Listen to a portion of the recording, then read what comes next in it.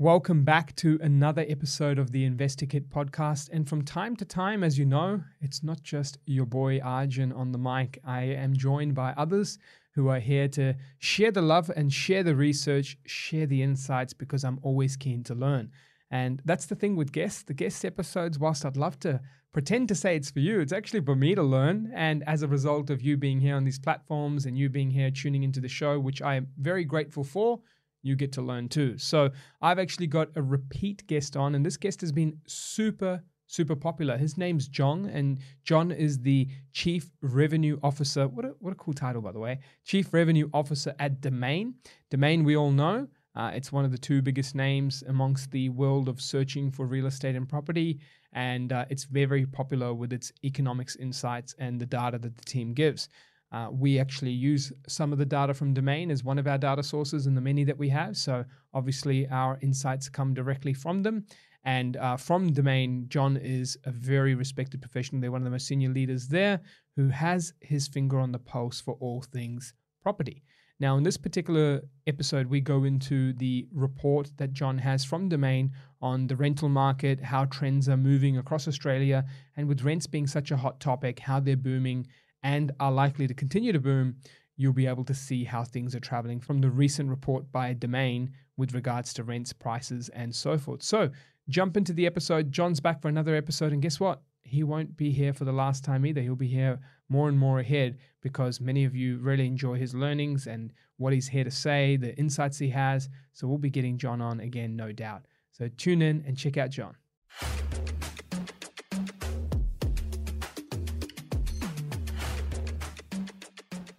John, it's a household favorite thing for you now. Property Nerds, the InvestorKit podcast, all across Australia. We're loving you, mate, having you on, and many of our audience is saying much the same as well, from the questions we get afterwards, the kind words we get afterwards. So just wanted to firstly say thank you again for jumping on with us. It's an honor to be involved with you guys, Arjun. And again, very appreciative of what you do for the community at large, particularly investors. It's a wonderful service you provide. Well, I'm confident that with your help, we're going to be crossing 400,000 plus downloads soon across our podcast network. So it's getting exciting. And I guess with today's episode, the rental market is the hot topic. And yourself and the team at Domain have really come up with a great report on the rental market and the conditions. And it doesn't take, I guess, anyone to really special to tell us that the rental market's having some problems here. But at the same time, it's still continuing and there are some changes being seen too. Let's start high level with really what you picked up in the report alongside the Domain team and some of the core standouts that you saw. Yeah, I guess the key message is rents continue to be a problem. There are just not enough supply of rental property for the number of people already in Australia, let alone all the people trying to come in because they love this country and they want to be here. The vacancy rate was maybe going to get above 1%, but it's back down again. It's to 0.8%. Wow. Obviously, rentals continue to increase. Every quarter, they get higher and higher. And year on year, we're up 13%, in the combined capitals and 6% in the combined regionals.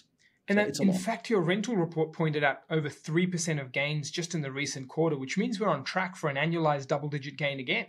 Yep. And, it doesn't show any signs of slowing down because the supply demand mismatch. It's not getting better. It's getting worse. So it's a national challenge. And the one silver lining is that I think we at Domain feel this is getting a lot of good national attention now. It's not a secret. People aren't saying, there's no problem. Don't worry about it. Everyone realizes the problem and there's a lot of political pressure to do things about it. That's a good thing. I don't think we found the right answer yet, but people are heavily motivated to get there. Absolutely. It starts with the conversation. So a big shout out to your team for helping put this out to the major parts of Australia to be able to see like, hey, this is what's happening. This is the data we have and what we're seeing. And this, as you said, starts the conversation. Even on the conversation point, I'm seeing a lot more local governments start talking about just some innovations to how they can use granny flats or different ththings. Even the little moves all add up to some impact. Obviously not big dial shifters, but it's the conversation you talk about that's starting it. Yeah, I mean, that's the thing about, capitalist democracies is attention typically precedes action.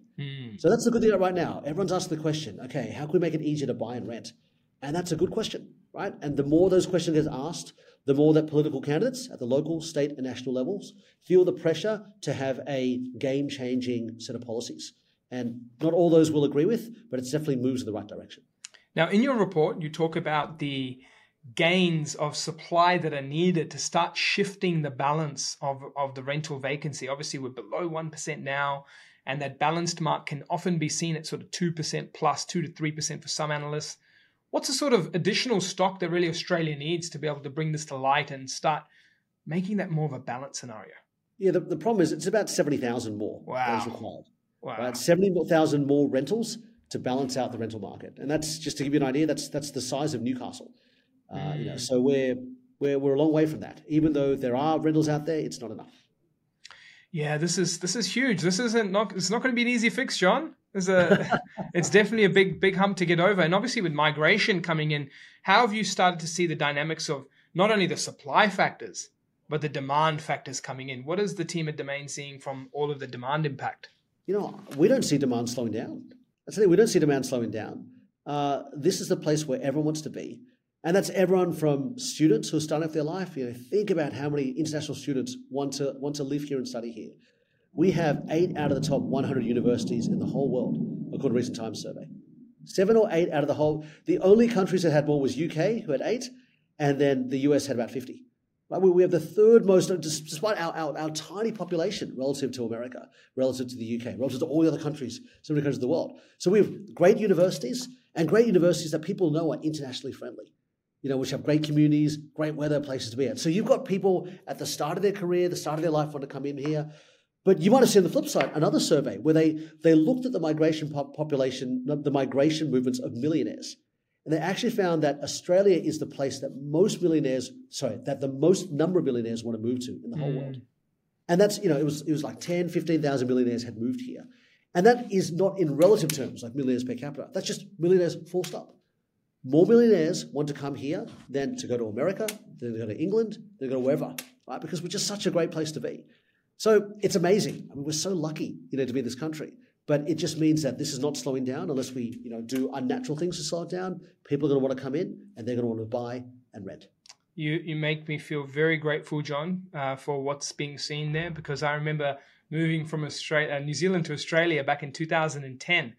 And I was obviously moving with dad on this side of the world, mum on that side, and trying to come over, start life here. And just now, like thinking back to the whole sort of decade of experience, the best coffee, the best beaches, the best coffee, the best beaches, the weather's amazing, as you said. The people here are just honestly the most warm, kind-hearted people. The conversations you have, the melting pot, even recent data came out of, I guess, the census, just how much people are actually not born in Australia that are here now. There is such a shift, or at least their parents as well, not born in Australia.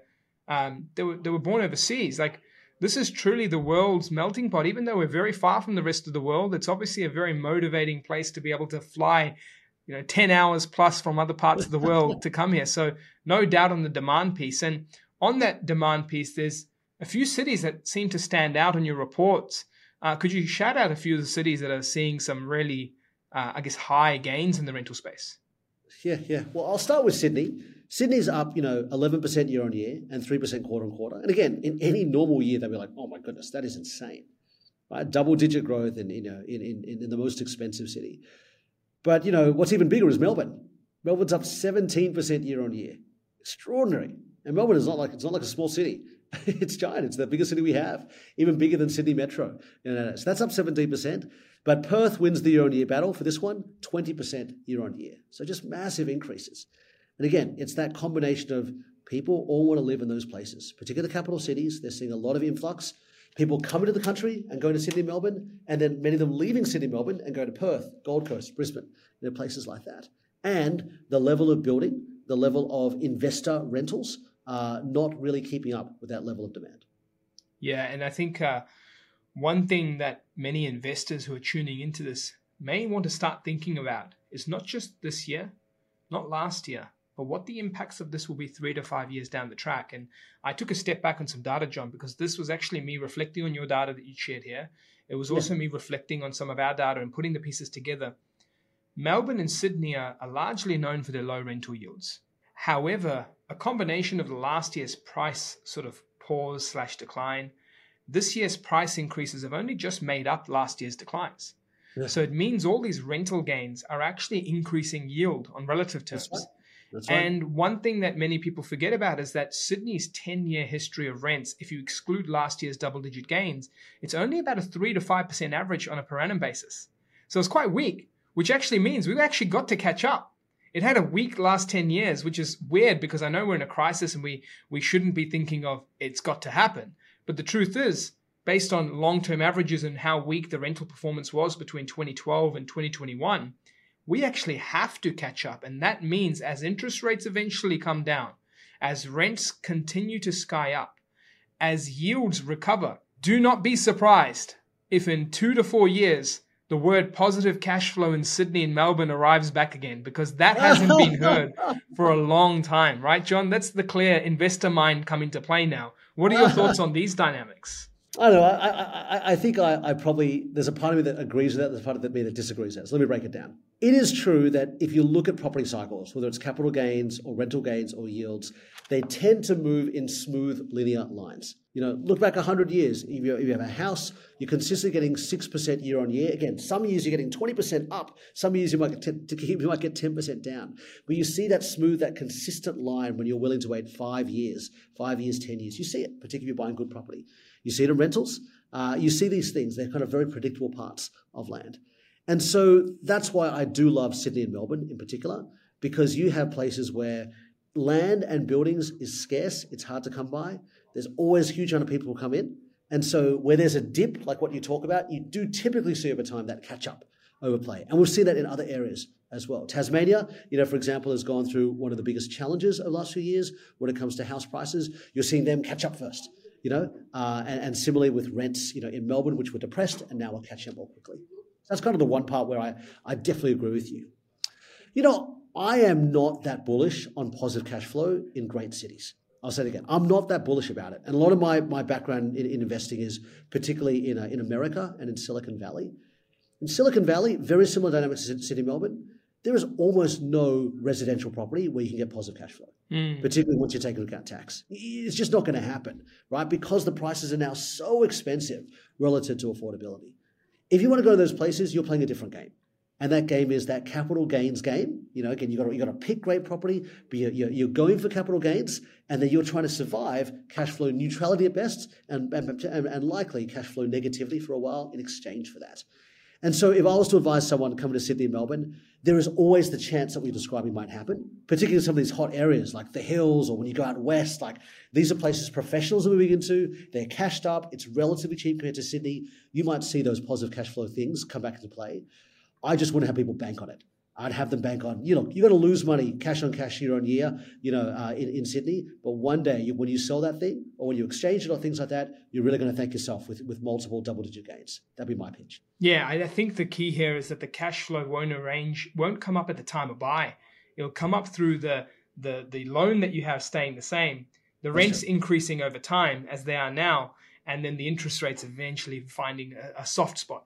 And so that's where I think this next year or two provides an interesting opportunity for those thinking of these major markets. But when it comes to this report, there was obviously the strength that we saw on the rents and the vacancy rates being quite low. Was there any sort of markets that you noticed, hey, these aren't the strongest, their vacancy rates are trending up or actually not going in the right direction? And I think you touched on one of them in Tasmania. Yeah. Vacancy is challenging. You're not really seeing the vacancy rates go up, meaningfully anywhere. You're seeing this kind of month-on-month, quarter-on-quarter noise. Certainly, Tasmania is unique in the sense that it's only Tasmania and Canberra that have seen their rents go down year on year. For Hobart, it's down 2%, and for Canberra, it's down 4%. And that is unusual. And I think it's two very different stories. For Canberra really is a picture of stability. For me, it's a place that has very, a lot of people are in long-term employment, with the government. They've got some beautiful homes there, beautiful apartments. There isn't generally tons of migration in and out. Some people are there temporarily, but a lot of long-standing families there, who love their work and who love that place to live, and are kind of set there. We have a really awesome team there with Domain, with the All Homes team. And so for me, when I look at those rents coming down, I probably see as a reflection of, hey, that was really kind of booming in previous years. You still see that linear curve going up year on year. It's going to be fine. I think with Hobart, it's a bit more reflection of some of the challenges they've had, in recent times, which related to their house price as well. It has moved in a very different way to the rest of Australia. And I think Tasmania is its own micro market for house prices and rentals. I do think Hobart in particular remains a good place and maybe a great place to invest if you think it's at the bottom and it's going to go up. It's still a great place to work. It's got tourism. It's got education.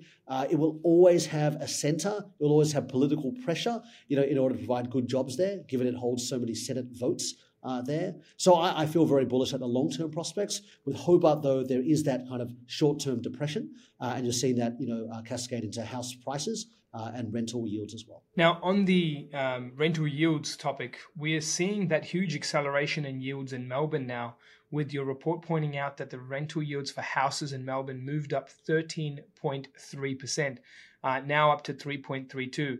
And you talked about Canberra down 0.2, and now we're also seeing the regional sort of stabilize on their rental yields. Is there anything here that surprised you when you were looking at some of the yields across these cities in the reports? Arjun, as an investor, I tend to not look too much in short-term movements in yields. And I'll talk to the report itself. I'm just giving my own caveat. Because those yields tend to be cyclical, they tend to be volatile. I am looking at these fundamental things of, look, am I here to make a yield or am I here to make capital gains? And I put it into one of those two buckets. And as an investor, as those goes, sometimes that yield will be up, sometimes you'll be down. But generally, I put it into one of those two buckets and I stick with that strategy. I think just to talk about these things here, some of the results here are a little funky for me. So some of them basically correlate with the rental prices. So Melbourne's rents up 20%. They also have the highest, Melbourne's rental prices are up by 17%. Their yields are up by 13%. Sydney's prices are up for rents 10%. Their yields are up 9%. So you see this general correlation effectively, right? And so Adelaide is the only one that kind of was very, very surprising to me, because Adelaide has had supply problems both on the houses for sale and for rentals. Their rents have gone up by 12% year on year, which is quite significant and pretty close to the national average for capitals. But their yields actually went down by 1.3%. And to me, that was a bit, when I looked at that, I said, okay, is there something particularly strange about Adelaide, or is this more kind of a short-term blip? And for me, this is more of a short-term blip. You have a relatively small amount of supply there. And so sudden movements in supply or sudden movements in demand can give you these monthly shocks. And that's fine. You'll see that in a quarterly rent report. You won't see that in a yearly one. Yeah, and I think with Adelaide as well, because the price growth was still pretty strong from a housing for sale, That's right. That also made the yields balance out a bit, because I think the prices kept up with that double-digit rent growth because of the price growth being quite healthy. So that was perhaps another thing that contributed to that.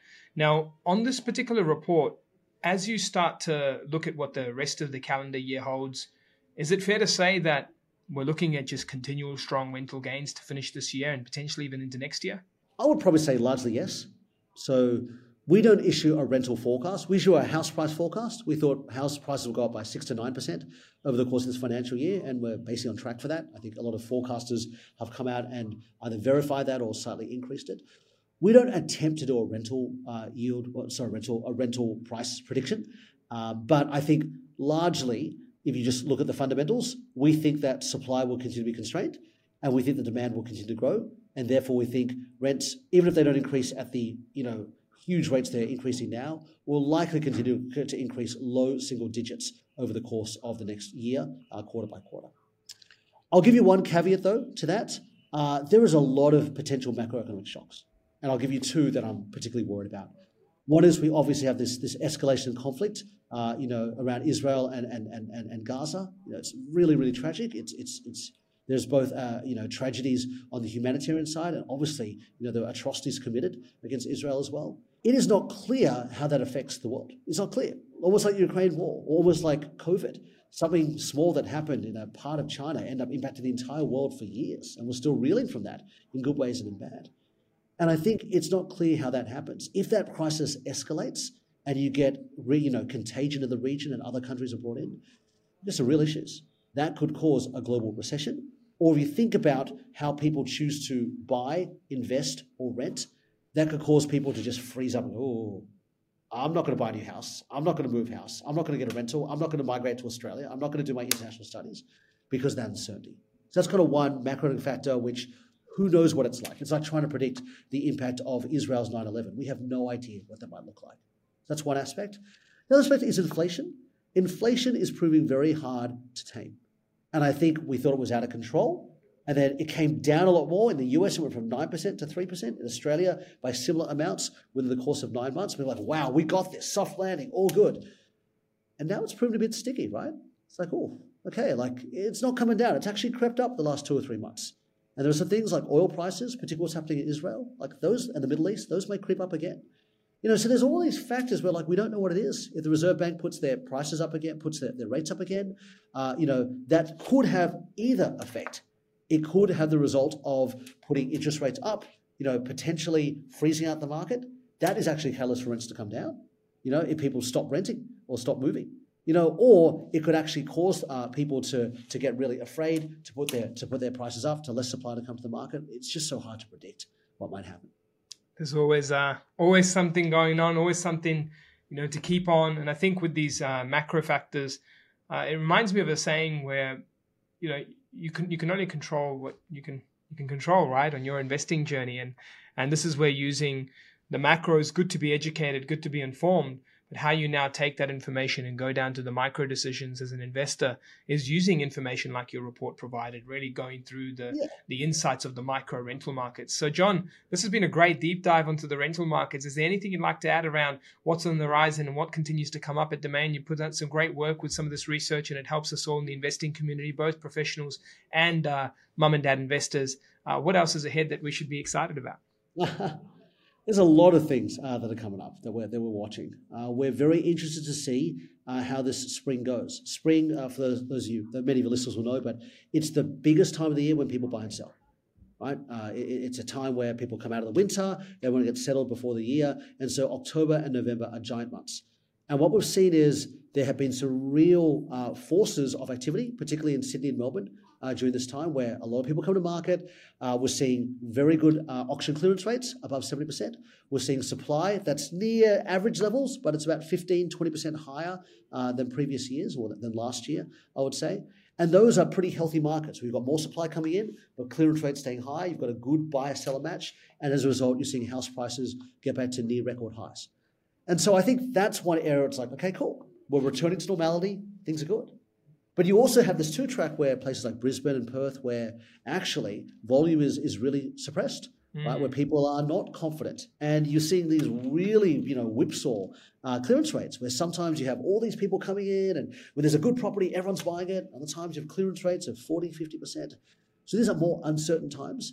I think the positive reading is they're just 3 to 6 months behind Sydney and Melbourne, but who knows? Yeah. And so for us, go for it, Ivan. Well, you raised a really good point about those swings, and it just made me think of something like the whole comparable analysis has been so tough in these last month and a bit because you've just got such different conditions. Even in our team from analyzing properties in Brisbane, we're seeing one property with like 40 people go through and another property in the same suburb with 20. And the houses look much the same, but something about the campaigns, the swings, the timing, some weeks stocks comes up. Then, as you said, other weeks stocks are really dire and slow. So we are noticing this like last sort of 3 to 4 weeks, comparable analysis has never been tougher. Yeah, it's challenging, which makes the role of yourselves as buyers agents so much more important. Yeah.